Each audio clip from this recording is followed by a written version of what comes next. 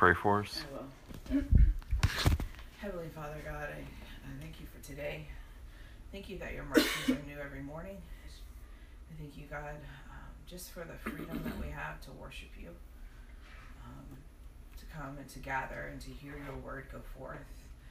Pray, God, that we would never take that for granted, God, that we would treasure that. I thank you, God, for just provision in our lives, God. I thank you that you love us right down to every little detail in our life, that you love us that much. I pray, God, as we come together, just united today, that nothing would hinder us taking in your word and the word going forth, but nothing would distract us, Lord, that we would focus and fix our eyes upon our Creator, our Sustainer, that you are sovereign in all things. Father, for those that are not with us today, God, I just pray your protection and provision and healing touch upon them, Father, and we just praise you that you are our Abba, that you are our Daddy. In Jesus' name, amen. Amen.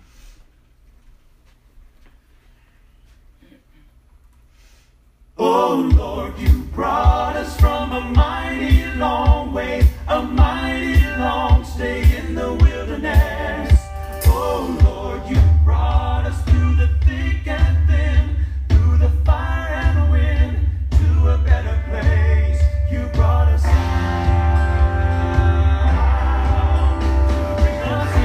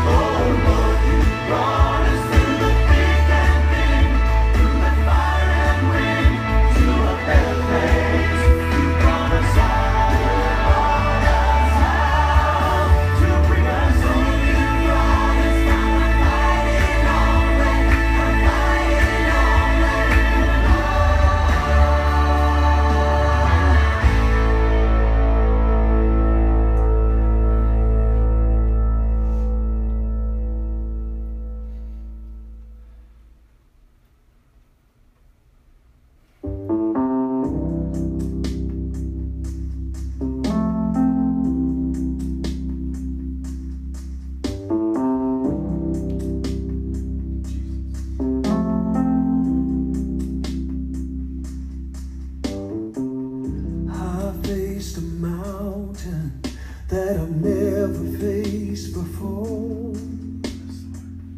That's why I'm calling on you, Lord. I know it's been a while, but Lord, please hear my prayer. I need you like I never have before. Sometimes it takes a mountain, sometimes a troubled sea, sometimes it takes a desert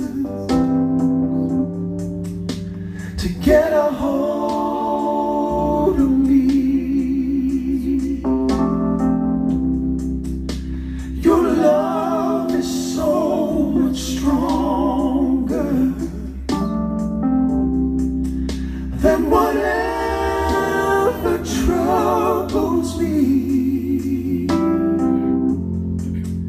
Sometimes it takes a mountain to trust you and believe.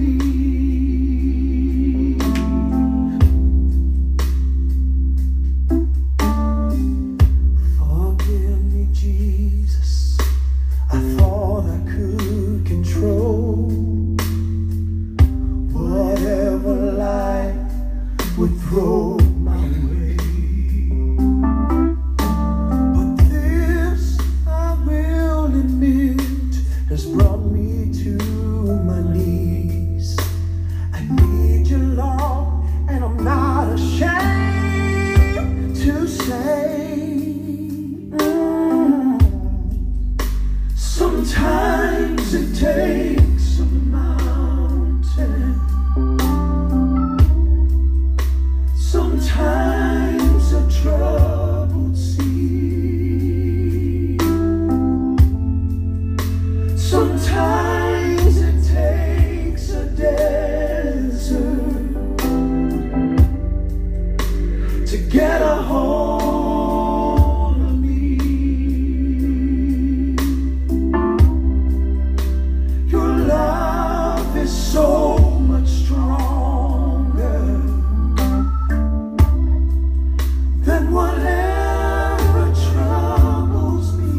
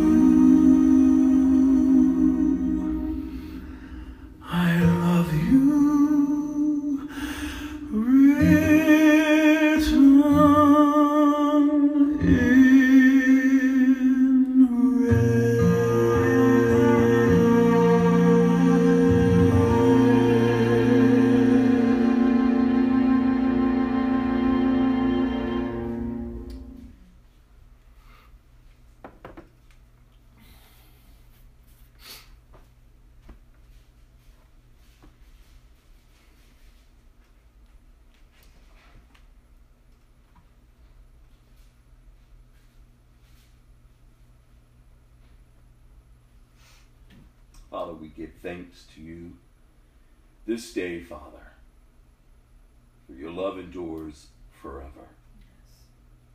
No greater love than this, that a man will lay down his life for his friends. Yes. And Jesus, you laid your life down for us. Not only did you lay it down, but Father, you were resurrected on the third day, defeating sin and death. Victory, Lord, all for us. to reconcile us back to the Father, so that we will be at peace with our God. Such great love that you have displayed throughout the ages, Father. I pray today, God, as we come, Father, to open your word, I pray, God, that we would be encouraged, Lord. God, that we wouldn't just be hearers of your word, but God, that we would be doers. Father, that we would yield to your leading Holy Spirit. Father, your word says that you are faithful to complete what you have begun. We know that in and of ourselves we could not bring this about. So, Father, we look to you, Father. We have submitted our lives to you, Lord.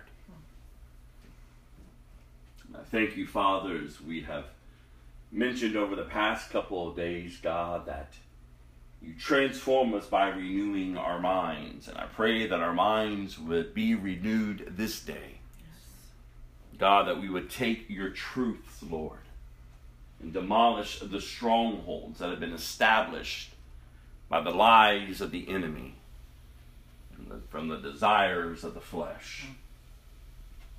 Those strongholds would come down, Father, and we would truly experience freedom in Christ. To be about our Father's business, to do your will, to advance your kingdom. For that, Father, we honor you.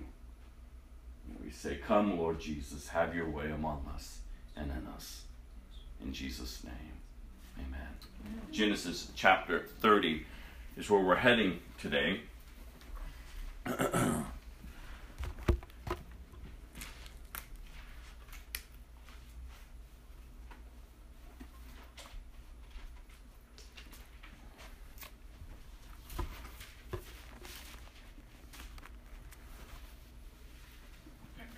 And as we go through our scripture this morning, we're going to start off in Genesis, and we're going to see, if you would, where we've all been at times. We try to manipulate situations to bring about our desires and our purpose. Not trusting in God, but trusting in the things of this world. Then as we head into Matthew, we're going to see Jesus send out his disciples. And in sending them, he encourages them that as they go on their way, to trust in God, that God will provide. They didn't have to manipulate the situation. They didn't have to add to what God has called them to. They just were to go and to trust. And so we're going to see two different lives, if you would, or multiple lives, but two ways of addressing life, if you would. And so as we open the Word today, I want us to really allow the Holy Spirit to search our hearts. Where are you this day? Are you like Rebecca and Leah?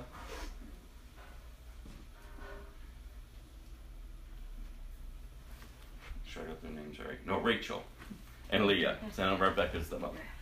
Rachel and Leah, who are trying to bring what they desire about in their own ways and in their own, following their own superstitions and not trusting in God. And we really can't fault them because we see that a lot today in the church. In fact, years ago I read an article from this gentleman who did a survey, and he found that over 90, and I can't remember, I was trying to think this morning of his findings, but I think it was like over 90-something% of Christians sitting in churches really aren't saved, really aren't Christians. They're just superstitious. And so they brought in the superstitions of the world into the church, and they're just slapping Jesus' name on it. And that's not Christianity. You know, that's not Christianity. See, Christianity is Jesus. Nothing more, nothing less. It's Jesus. It's Jesus Christ.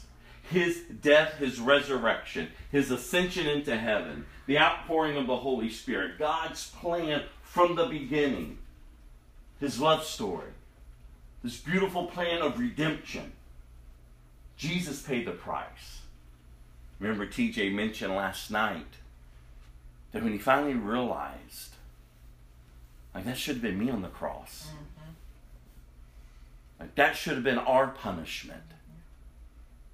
But because of Jesus, we don't have to experience the wrath of God. Like, he bore that for us. Out of his love for us, he took that punishment that belonged to us. He took the weight upon him that crushed him for you and for me. Have you given thought to that lately? The message of the gospel, it's all about Jesus. It's not bringing in the superstitions, the weird things that the world does, you know, and introducing it into the church. No, we don't need the secular temporal ways. No, we just need Jesus. We just need Jesus. Trusting in Jesus wholeheartedly. Like submitting to Jesus, recognizing that we are poor in spirit, remaining humbled, realizing that what he's done for us, that we're to freely give to others. Because if not, then we're not truly following Jesus. Mm-hmm. We're just manipulating to try to get our way through life. And Jesus has no part of that. But his love pursues us. His love endures. He constantly is drawing us back to him when we stray. When we decide to go our way, Jesus allows us to endure what we decided to go to.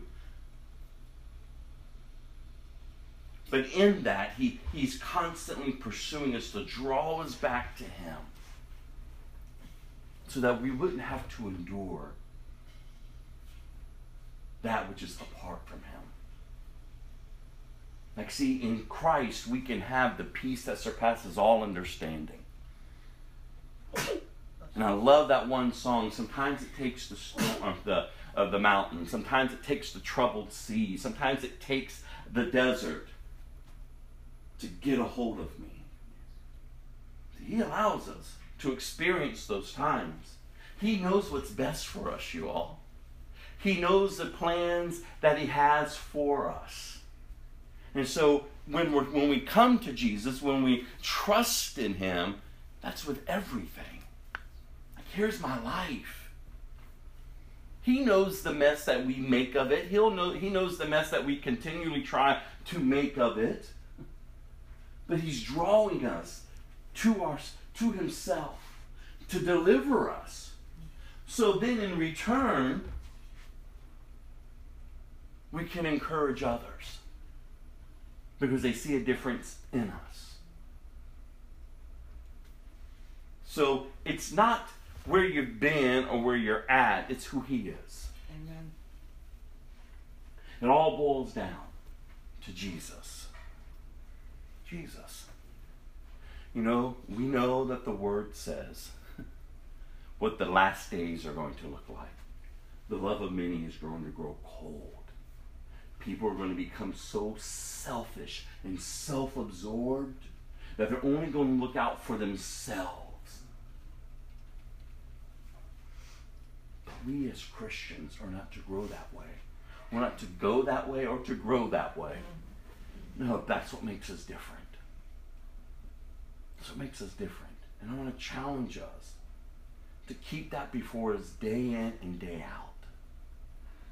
Like as Christians. To love and to serve others. To give without expecting anything back. That's what Jesus did. The more I'm looking at him and over these past few weeks and remembering how he looked upon those who were in need, he had compassion on them. Even when he knew that they would betray him. he still showed compassion. I mean, for goodness sakes, we're going to see when he sends the 12 out, Judas was among the 12. And Jesus knew it would ultimately be Judas who would betray him. I go, wow.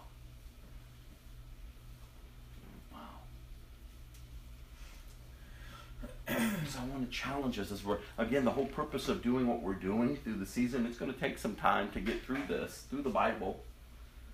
But I'm hoping to really encourage us to go and take what you hear and go and study for yourselves. Like, the whole purpose is so that we will see God for how great he is. How great he is. Did you hear the line in that song? And I hope I'm going to get it right. That your love is greater than that which comes that troubled me. Mm-hmm.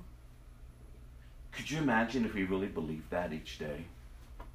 That your love is greater. Like, you talking about maintaining that peace that surpasses all understanding, is remembering that. Because no matter what's about to take place in our lives, his love is greater than it. And to rest in that. The other day I was walking through Walmart, and all these people were in Walmart. And I said, it hit me. I was leaning against one of the little freezers there. It's like, wow, we're here just for a brief moment. Just for a brief moment. You're here today and gone tomorrow. And I said, God, you created all these people, billions of people on the earth. Everyone's going every which way. And I sat there with and only a few are going to find that narrow road. I thought, Jesus, have mercy. Have mercy. Have mercy. But his love sustains us. It keeps us. His love is greater than anything that would come to trouble us. Jesus' love. The hope that we have, if he is our Lord and our Savior. When you recognize, again, that need. Again, when TJ mentioned last night, when I realized it should have been me on that cross. Like, oh, it's very humbling. Like, Jesus, because of Jesus, you do not have to endure the wrath of God. Like, he freely gives you his love. So in that, why would you continue to choose his wrath when his love has been revealed to you? Because you want to go your way. You want to remain selfish. You want to remain manipulative. You want to try to conjure up things to work in your favor. And all along, Jesus is going, why are you there? Because that's not where you belong. You don't want to remain in open rebellion, you all, to the King of Kings and the Lord of Lords. You don't want to say, I belong to you, and yet remain in open rebellion to him. Because you're making a mockery of him. You're stripping him of who he is and making him so common when we do that others cannot be influenced or encouraged in the things of God because they don't see it revealed in your life. Why do you think whenever we see Jesus throughout the New Testament, those that he was the harshest with were the religious ones? Those who said they belonged to God, in reality they knew not God. So we can't remain in open rebellion. We can't continue to go our way and to think somehow he's going to bless what we have chosen. No, God just honors his words and what he has established. So there has to be some correction that comes to our lives. There has to be the conviction that leads us to repentance to say, oh God, what am I doing? Because again, in the last days, the love of many is growing to grow cold. They're going to seek for themselves. They're going to demand for themselves. They're going to turn against everyone and just seek for their own appetites. This is the culture that we're in, and it's only going to continue to get worse, and that's why we as the church need to grow up and mature as Christians. We cannot look like them. We cannot continue to live like them. We cannot continue to remain in rebellion like them. No. We are drawn to Christ.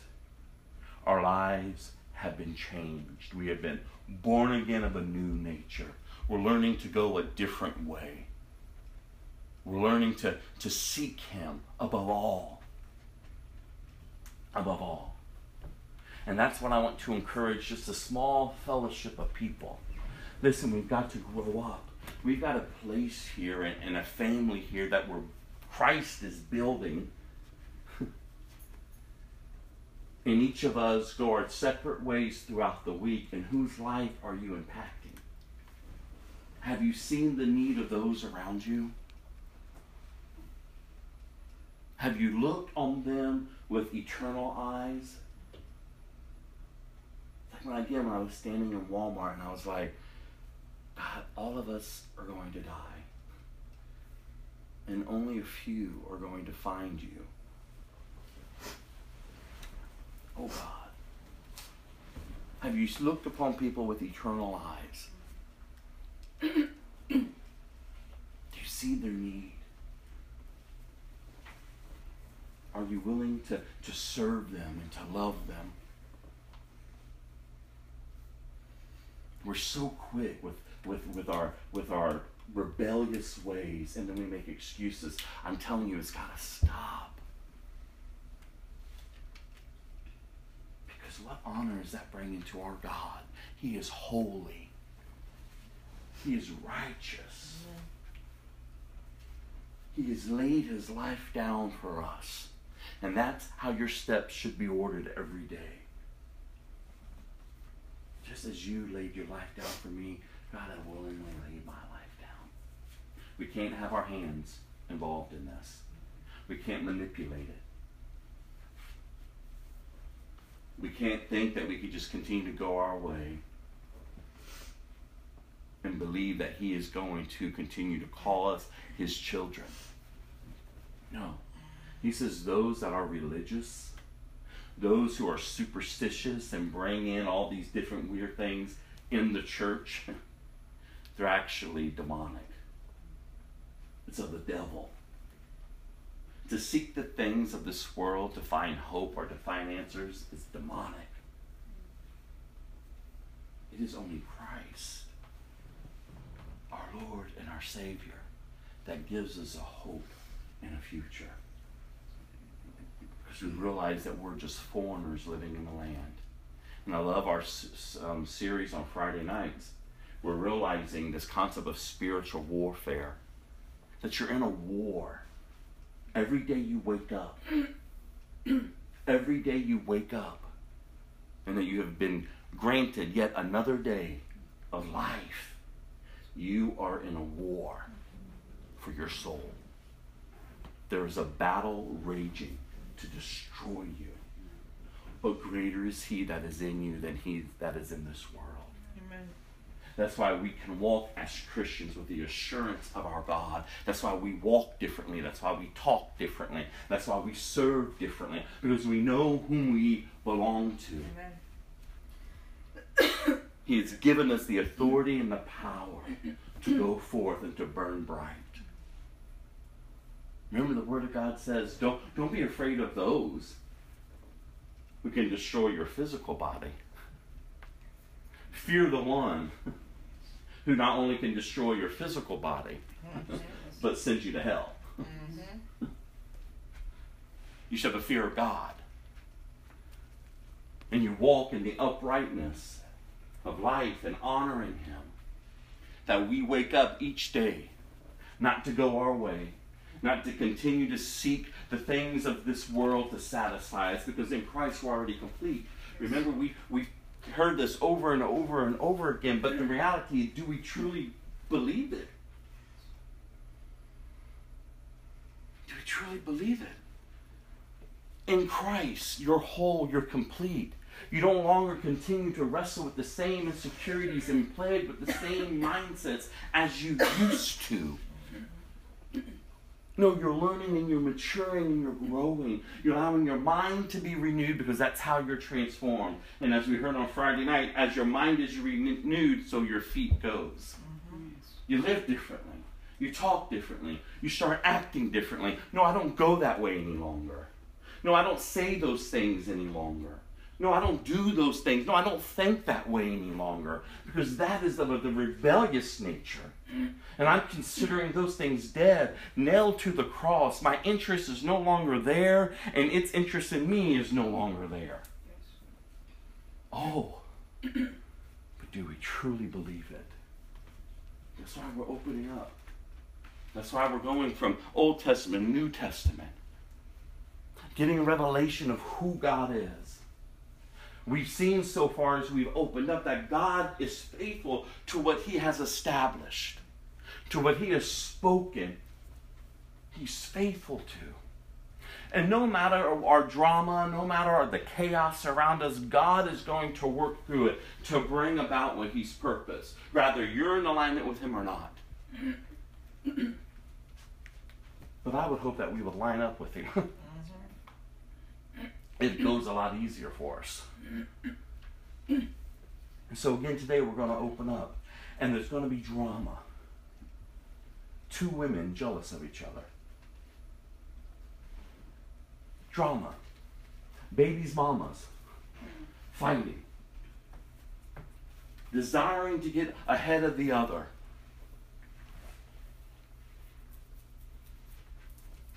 And poor Jacob. He's stuck in the middle. And in Jacob's life, what we see through this is that Jacob is a hard worker. Jacob has been wronged. Laban's playing him like a fool. But Jacob starts wising up. And God, remember what God said last week to him. He promised him. He gave him that Abraham covenant, if you would. Like, I'm with you. Remember what he says, Jacob. If you do this, then you will be my God. Like, you will be my God. I will follow you. I'm in covenant with you. Trusting God. So all this chaos, craziness with these two women around him, Jacob didn't get caught up in it. Jacob stayed focused and was accomplishing and doing what he was supposed to do in the midst of this season. It was just a season for Jacob. Years, though it was, it is just a season to bring about what God was doing. Remember, God is building a nation, you all. He's building a nation through Jacob. That's amazing. And the reason why he's building this nation is because what he spoke back in the garden. There's going to come one, when he said to the enemy, that's going to crush your head. The Messiah is coming forth. God's word is established, so he's bringing it about. In Jacob. And these children that are being birthed, a nation is being established to accomplish God's plans. So you never know what God has intended for your life. But we do know this. God says that he's created good works for us to do long before we were born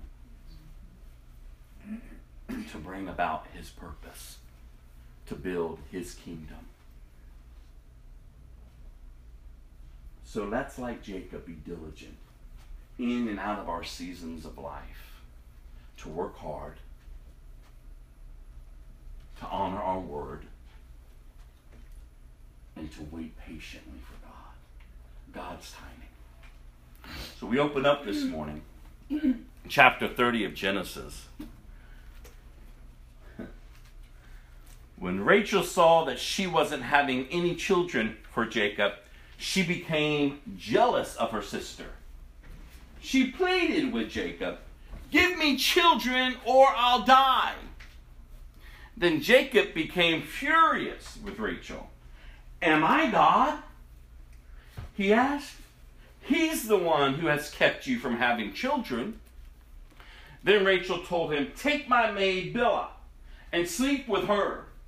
She will bear children for me, and through her I can have a family too." So Rachel gave her servant Bilhah to Jacob as a wife, and he slept with her. Bilhah became pregnant and presented him with a son. Rachel named him Dan, for she said, "God has vindicated me.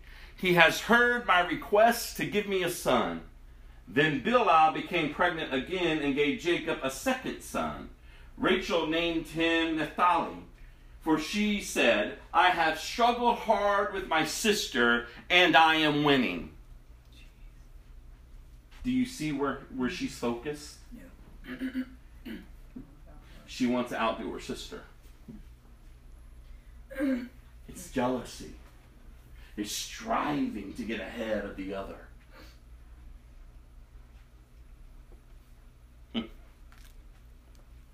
Meanwhile, Leah realized that she wasn't getting pregnant anymore. So she took her servant, Zilpah, and gave her to Jacob as a wife. Soon Zilpah presented him with a son. Leah named him Gad, for she said, "How fortunate I am." Then Zilpah gave Jacob a second son, and Leah named him Asher, for she said, "What joy is mine! Now the other women will celebrate with me." One day during the wheat harvest, Reuben found some mandrakes growing in a field and brought them to his mother, Leah. Rachel begged Leah, "Please give me some of your mandrakes." But Leah angrily replied, "Wasn't it enough that you stole my husband? Now will you steal my son's mandrakes too?" And Rachel answered, "I will let Jacob sleep with you tonight if you give me some of the mandrakes." Wow. Mandrakes.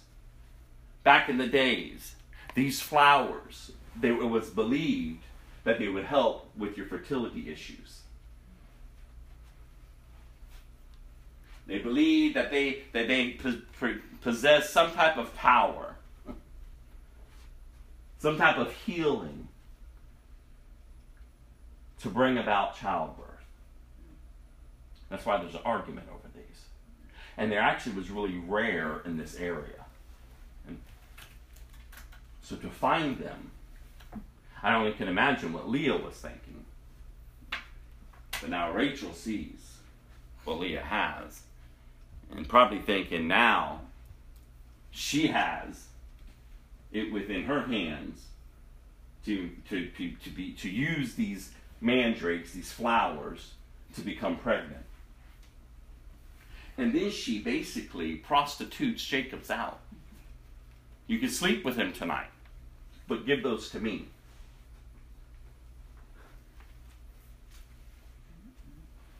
So that evening, as Jacob was coming home from the fields, Leah went out to meet him. "You must come and sleep with me tonight," she said. "I have paid for you with some mandrakes that my son found." So that night he slept with Leah. And God answered Leah's prayers. She became pregnant again and gave birth to a fifth son for Jacob. She named him Ishkar, for she said, "God has rewarded me for giving my servant to my husband as a wife." Then Leah became pregnant again and gave birth to her sixth son for Jacob. She named him Zebulun, for she said, "God has given me a good reward. Now my husband will treat me with respect, for I have given him 6 sons." Later she gave birth to a daughter and named her Dinah. Then God remembered Rachel's plight and answered her prayers by enabling her to have children. I love the fact that we see it wasn't the mandrakes that brought about the children. It was God. In both of their lives.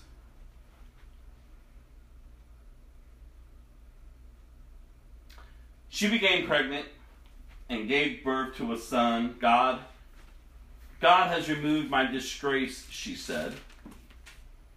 And she named him Joseph. For she said, may the Lord add yet another son to my family. Soon after Rachel had given birth to Joseph, Jacob said to Laban, please release me so I can go home to my own country.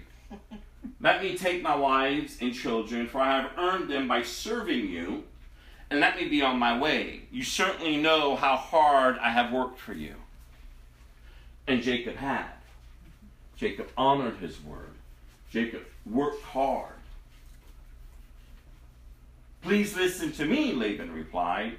I have become wealthy, for the Lord has blessed me because of you.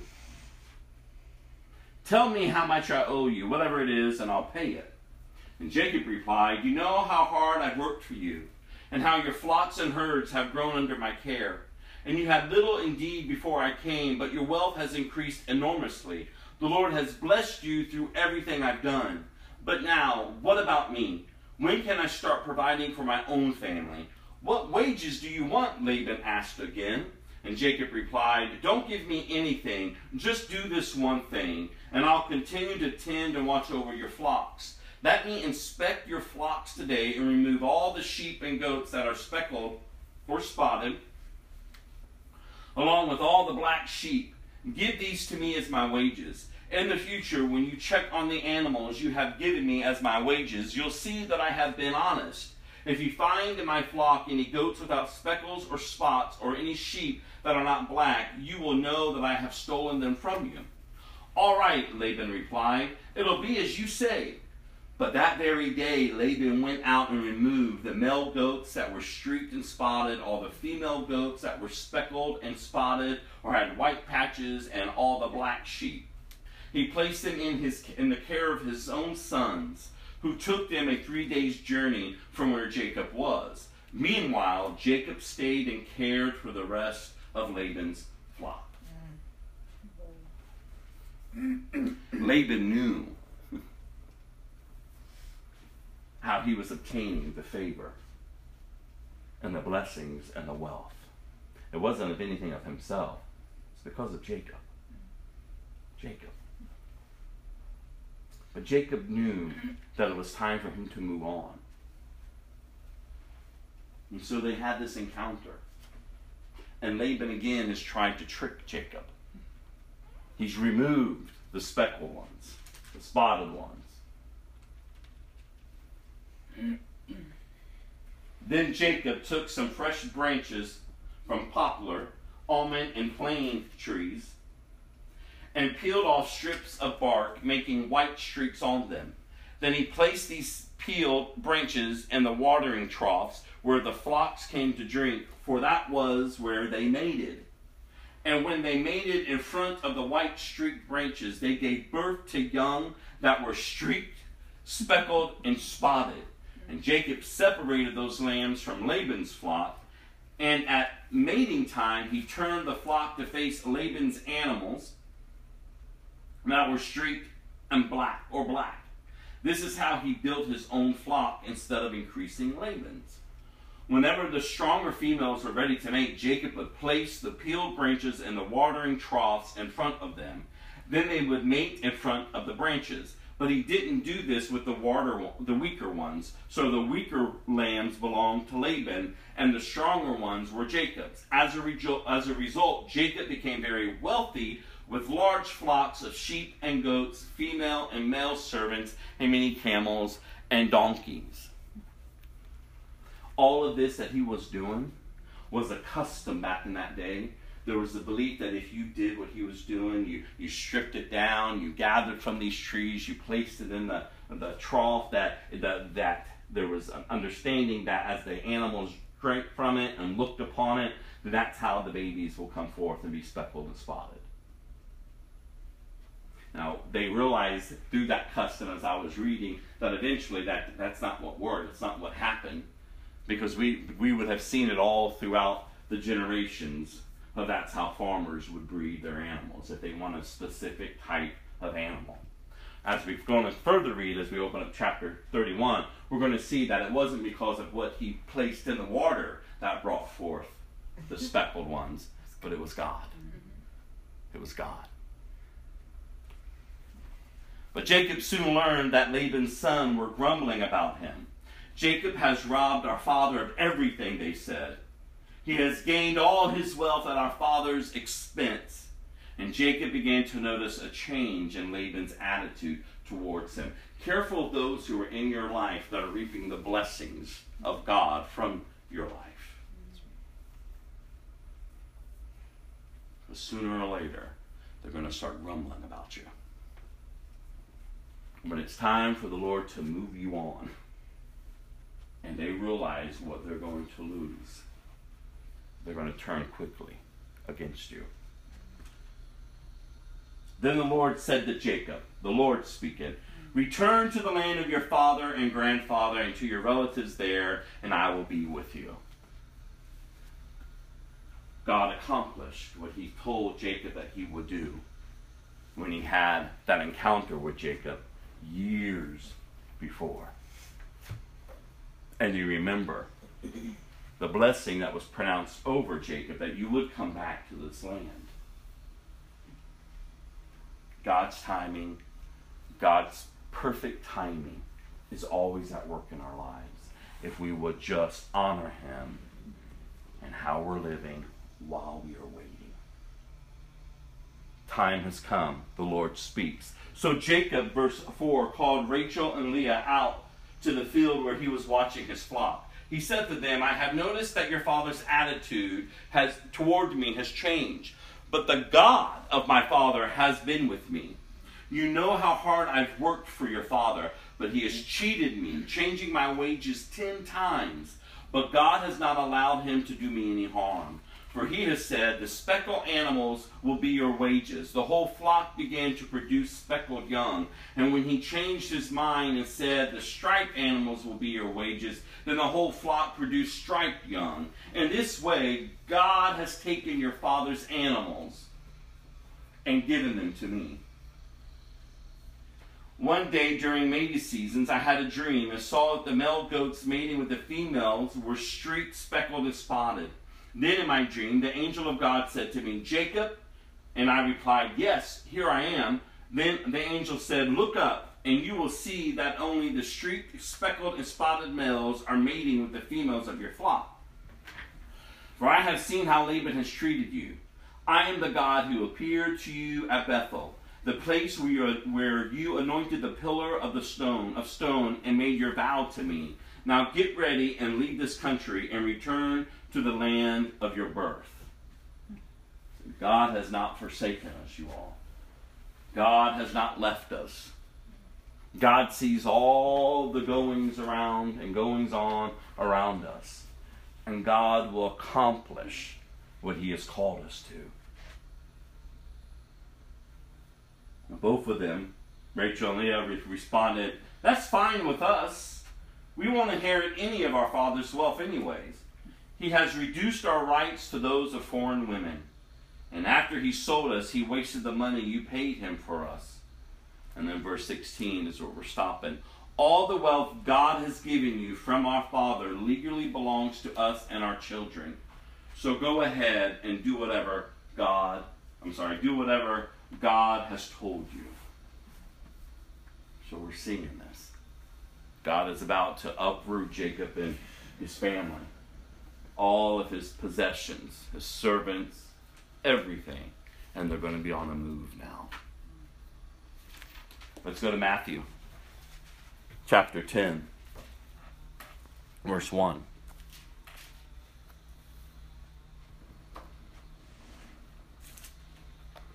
So, what we just read, we see that people trying to manipulate and try to accomplish things in their own strength. And we're going to transition into chapter 10 where Jesus is about to send out his disciples. and giving them this understanding. It's not going to be done in your strength. You're going to have to depend upon me. Jesus called his 12 disciples together and gave them authority to cast out evil spirits and to heal every kind of disease and illness. Here are the names of the 12 apostles. First, Simon, also called Peter. Then Andrew, Peter's brother. James, son of Zebedee. John, James's brother. Philip, Bartholomew. Thomas, Matthew, the tax collector. James, son of Alphaeus. Thaddeus, Simon the Zealot, and Judas Iscariot, who later betrayed him. Jesus sent out the 12 apostles with these instructions. Don't go to the Gentiles or to the Samaritans, but only go to the people of Israel, God's lost sheep. Go and announce to them that the kingdom of heaven is near. Heal the sick, raise the dead, cure those with leprosy, and cast out demons. Look at this. Give as freely as you have received. There's the key to how we're called to live and to go about our lives, you all. Give as freely as you have received. What you have received from God, give away. Love, forgiveness, everything, that whole understanding of what you received as a Christian, you are to freely give it away to others. Who are you to hold back? Who are you to hold back? Holding back is ungodly. It's not honoring God. Freely give as you have received. Live that way and watch your mind be renewed. Watch your feet begin to go a different way, living a different way, being transformed into this new creation, to the one who has been born again of the Spirit. And he's sending them first to the Jews. The gospel is meant for everyone. But Jesus was sending them first to the Jews. And we've already seen, as we've studied through the Gospels, a lot of the Jewish people weren't, if you would, responding to Christ. They may have been caught up in his miracles, but they weren't really responding. What we've seen is it's the outsiders, if you would, that have come, that have had great faith, that Jesus was moved by. And as I was studying this and looking at this, I think as for myself, that where does judgment start with? Always with the house of God first.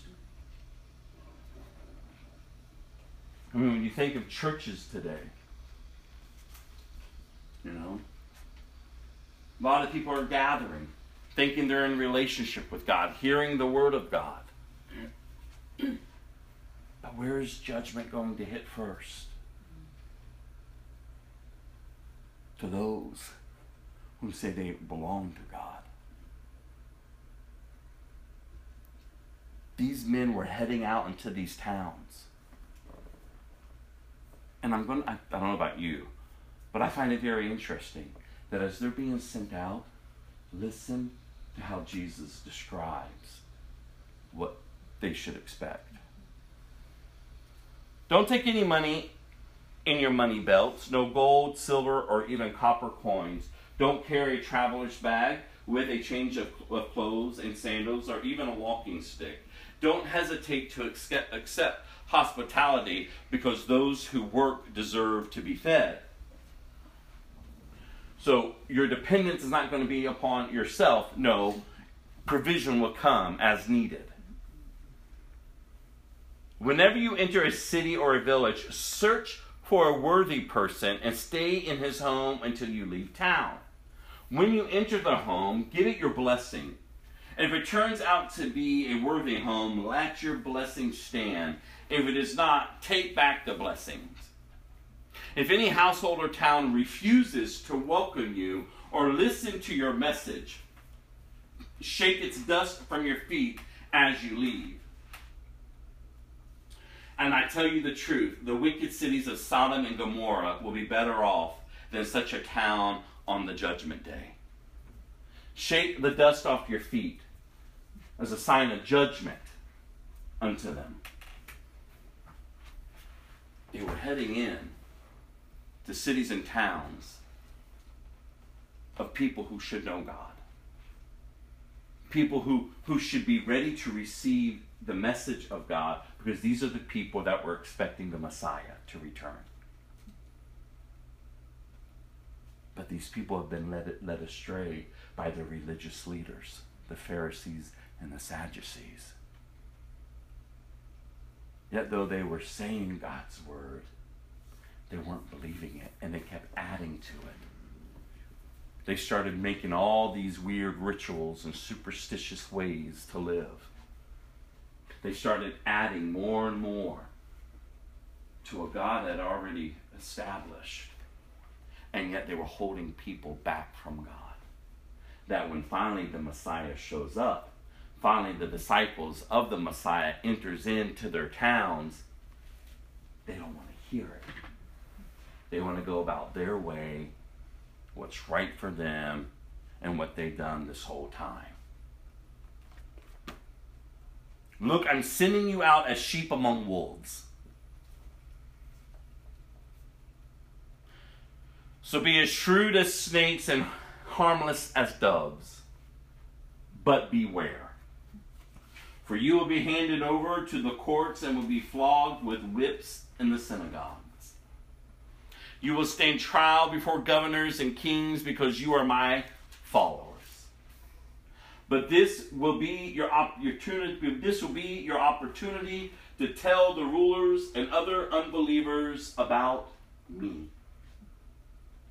When you are arrested, don't worry about how to respond or what to say. God will give you the right words at the right time. For it is not you who will be speaking. It will be the Spirit of your Father speaking through you. I am sending you.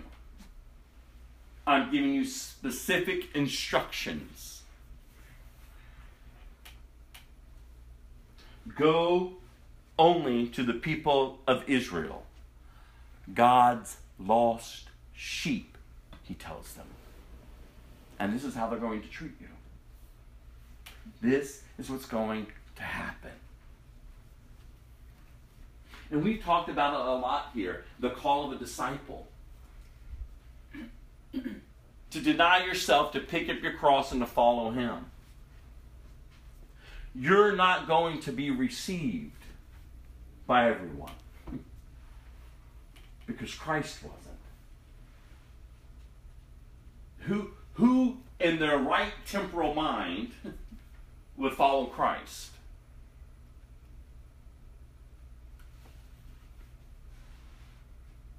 See, the only reason why one would follow Christ is because God was pleased to reveal himself to them through his Son Jesus. He laid his life down for us. We submit to him. We are born again. We have a new nature. We're living differently and we're walking differently now. We're about our Father's business, realizing that we're foreigners in this world, realizing that everything that's established in this world is against us because it's against Christ. It's in rebellion towards God's kingdom. We're no longer of the rebellion. We're of God's kingdom. We've been engrafted into his family. So we know that as we live our lives upright in a crooked world, people are going to take issues with us. And just look at what's happening to Christians around the world, but let's just look at our culture here. They are mocked. They are laughed at. They are ridiculed. You stand for Christ. You live for Christ. You begin allowing the Holy Spirit to transform you into a righteous individual. People are going to look down upon you. This culture is not embracing Christ, nor should we think it will. But there's still work for us to do. We're still called to go out each and every single day and bear his name. Be a witness to others. to live in a way that honors him, because we recognize we are in a war. And we don't want to be on the side of rebellion. We don't belong there anymore. But we've been called to go to proclaim the good news. These apostles were called to go to proclaim the message of Jesus. And did it stand out to you when he said this? You will stand. Make sure I'm going to read what I want to read to you. Yes. Verse 18. You will stand trial before governors and kings because you are my followers. But this will be your opportunity to tell the rulers and other believers about me. Jesus, can we change this? Can it just be a little bit easier for us? Yeah, no. No. Remember the line from that song? His love is greater than that which will trouble us. No. This will give you an opportunity. They will beat you. They will drag you into their synagogues. They will make a mockery of you. You will go and you will stand trial. But this is my plan. That will be the opportunity that you will bear witness for me. Wow. Again, I ask, who in the right temporal mind would follow this? It has to be that of a new birth. It has to be of the Spirit. That you've laid your life down and there's a new way to live now. As you lead God, I'll follow. I'll go. And that wholeness, again, that understanding that you are whole now, you're complete now. There is a way in which you can live now and you can go, that no matter what comes your way, that you are kept in Christ. And then he goes on. Oh, even before I move on, we saw how it ends there. He tells him it's basically the Spirit of God that's going to be speaking through you. Don't depend on yourself to give a defense, to give an argument. The Spirit of God will give you what's needed to speak. Again, you all, this life has to be dependent upon the Holy Spirit, not upon your works, not upon your goodness. It has to be dependent upon the Holy Spirit. That's why we have to mature to a place that we are dependent upon the Holy Spirit, you all. We can't, again, remain in rebellion and expect the Holy Spirit to use us as vessels of honor if we're living lives that are grieving Him. Think about that. When we're warned in Scripture not to live lives that grieve the Holy Spirit. No, He's the one we're dependent upon. Jesus says, I have to go away so that He will come.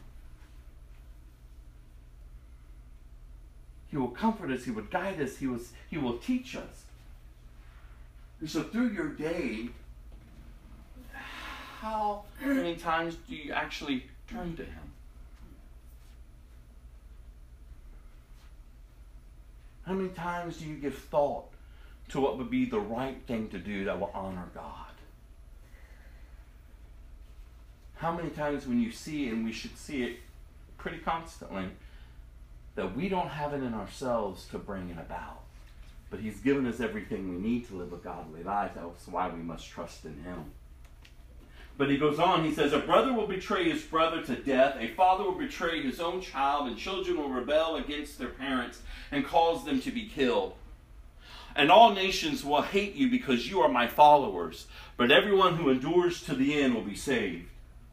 When you are persecuted in one town, flee to the next. I tell you the truth, the Son of Man will return before you have reached all the towns of Israel.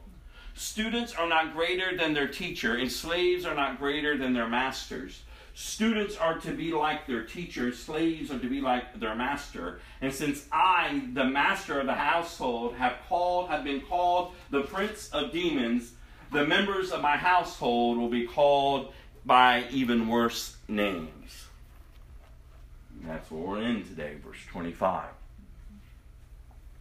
If they called me the master of demons, the prince of demons, they're going to call you worse. Remember, the temporalness of life. This earth is in complete rebellion towards God. But God so loved the world that he gave his one and only Son, that whoever will believe to him shall not perish but have eternal life. Remember, God is faithful to what he has established.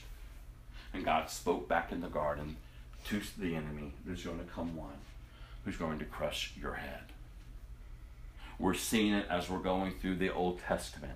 God's being faithful to his word. God's plan is coming about.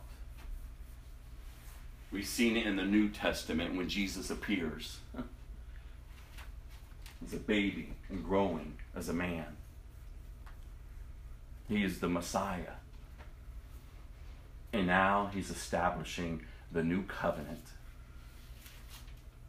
and advancing his kingdom to bring about what was always purpose, redemption. God's love to be made known to all creation. God, you all. This is whom we've gathered this morning to open his word, and to whom I pray that each of us have submitted our lives to. And that daily our hearts cries, yes, Lord, here I am. Send me. Because think about it. As we've talked about it before, there's going to be those that's going to stand before him. And they're going to say, well, didn't we do this? And didn't we do that? And didn't we do this? And didn't we do that? And he's going to tell them, depart from me, you worker of iniquity, you worker of sin, those who remained in rebellion. I don't know you.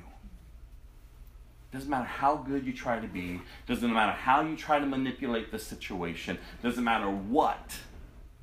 If you're not in relationship with him, he does not know you. And to those who will stand before him, there will be those that he will say, well done, my good and faithful servant. Enter into my rest. Wow. He rewards us. Being diligent. Going through each and every single day of our lives. Bearing witness of who he is and what he's done. But if we don't believe who he is and what he's done, we won't live differently. If we don't have fellowship with him daily, we can't have fellowship with each other and it be honoring to him. Paul even says to the church, there's so much division among you. How can I be grateful, basically, that you're even meeting? Because nothing good comes out of division. A divided house will always fall. Unity. That's why all through the scriptures and these letters that are written, to remain in unity, to uphold the standard of righteousness, to love each other, to freely give to each other, because we've so freely received what he freely gave. To live a life as our Christian community is to be so different than the way the world does community. Because remember, the Bible says, how will they know that we belong to him? By our love for one another. Not for our good works, not for our love for the lost, not for our anything else, but for our love for one another, for the community that we have. Remember, it's Jesus who builds his church. He brings his people together for fellowship, to live life together. So as you're having this relational life with him, then it's to flow out to others. It's to flow out to others. And we're to honor that. We're to respect that. Because the days are growing more evil. And so we have to protect what is being preserved throughout the world God's truth. We have to honor him. We have to watch our attitudes. We have to mind our thoughts. We have to watch the words that are coming out of our mouth. We have to watch what we're putting our hands towards. We have to watch what we're taking in. We're to be people of God, no longer of the rebellion, but people of his kingdom. There's work to be done. Go to Psalm chapter 12.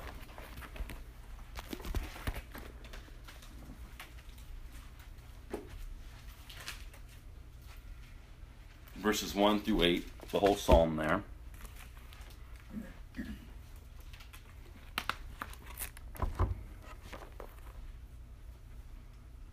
Help, O Lord, for the godly are fast disappearing. The faithful have vanished from the earth. Neighbors lie to each other, speaking with flattering lips and deceitful hearts. May the Lord cut off their flattering lips and silence their boastful tongues. Then say, we will lie to our heart's content. They say, we will lie to our heart's content.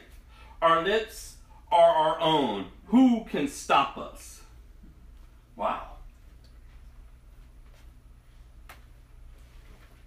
David is writing here. Help, O Lord, for the godly are fast disappearing. Even in David's generation, he is seeing how the ungodliness is spreading. Look what he says here. The faithful have vanished from the earth. But we know, every time that we see it to be bleak out there and things are even, though it's getting darker, God always has a remnant. Remember, God is going to honor his word. It may look like the enemy's advancing. It may look like he's winning. But the enemy is actually only bringing about what God has already established.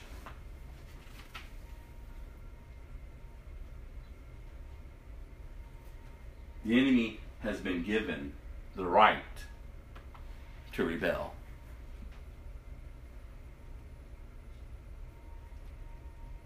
The darkness and the craziness that's going on this earth, it does not make God wring his hands and pace back and forth. No, he's seated. He knows what's in the works and what's happening. Remember, the demons even say, Jesus, what is it, time? They know the time is coming. They know what's ahead for them. That's why we must be diligent to be about our Father's business. We don't know the time or the day or the hour, but Jesus is returning. And those that are with him will be with him. And those who are against him will be separated from him for all eternity. For all eternity. And we want to play games. We want to keep living ungodly lives.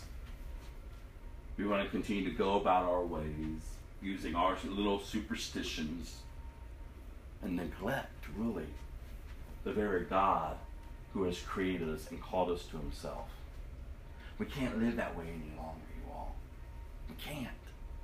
There's work to be done.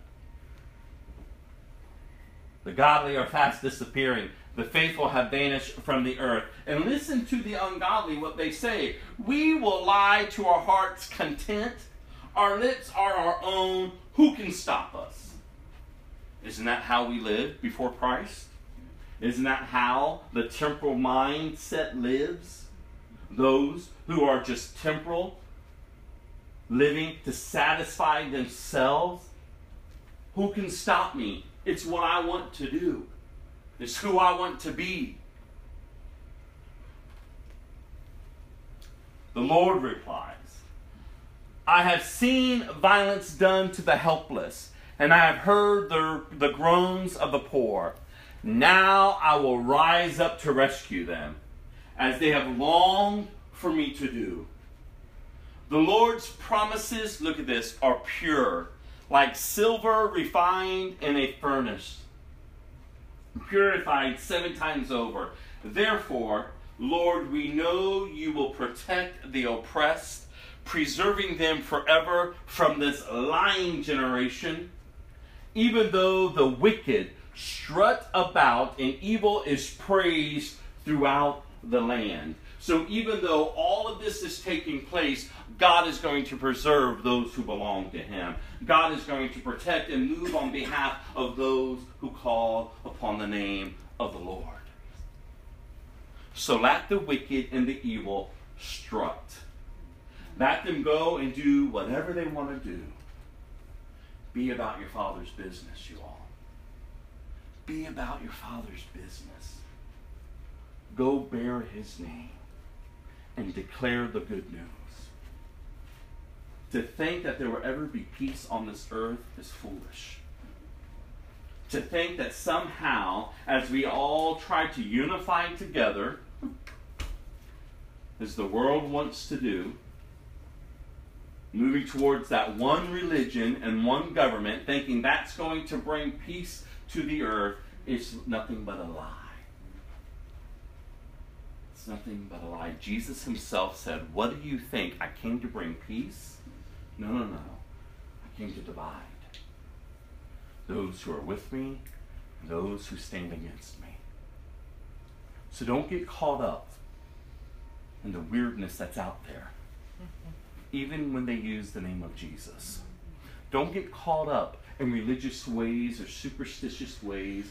Don't be one who keeps meddling in the affairs of life, trying to solve your problems and not depend upon God, because that is never going to work. Remember, all we know to do in and of ourselves is to destroy. Destroy our own lives and destroy others around us when we work in our own ways, in our own strength. But God so loved the world that he gave his one and only Son, Jesus, you all, that whoever would believe in him shall not perish, but have eternal life. Go to Proverbs chapter 3.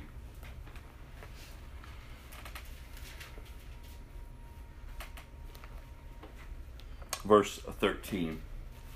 And we're only going to read 13 through 15.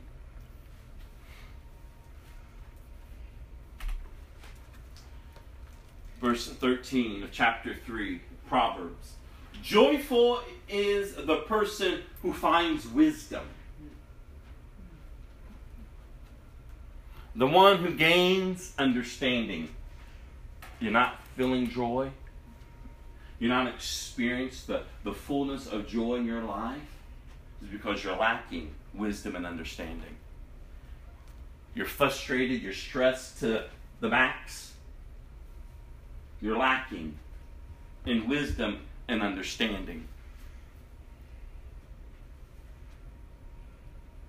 Joyful is the person who finds wisdom, the one who gains understanding. For wisdom is more profitable than silver, and her wages are better than gold. Wisdom is more precious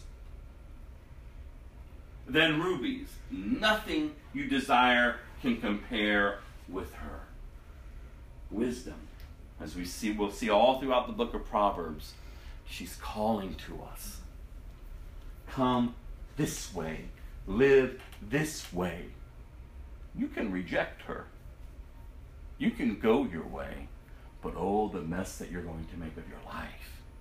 And again, as we're reading, like these people who we've read from the Old Testament, who has meddled, who has tried to make things work in their own ways, they've made a mess of their lives, but just not their lives, but the lives of those that are around them, their families. And that's what we must realize. And as I'm so excited about TJ and the call that he has for the youth of this generation, like we have really, you all, have got to realize the need of our youth. There's such brokenness all around us. But if they don't see us living it, if they don't see us honoring him, we're just handing them over to rebellion. when we're not disciplining them, we're just allowing them to live unruly lives. When they don't have God present in their home and in their hearts, wow, then what hope do they have? But come on. Joyful is the person who finds wisdom, the one who gains understanding. Wisdom and understanding. Seek for that. Having that is more precious than having all the material stuff in this world. Because again, our hopes now as a Christian is not to gain the wealth of the world, but it's to honor the kingdom and our King whom we are serving. Like we have been grafted into his kingdom. We are now ambassadors to go out among the rebellion, among the war, and to live a life honoring him. Amen? All right, let me close with the song, and I'll close this in prayer.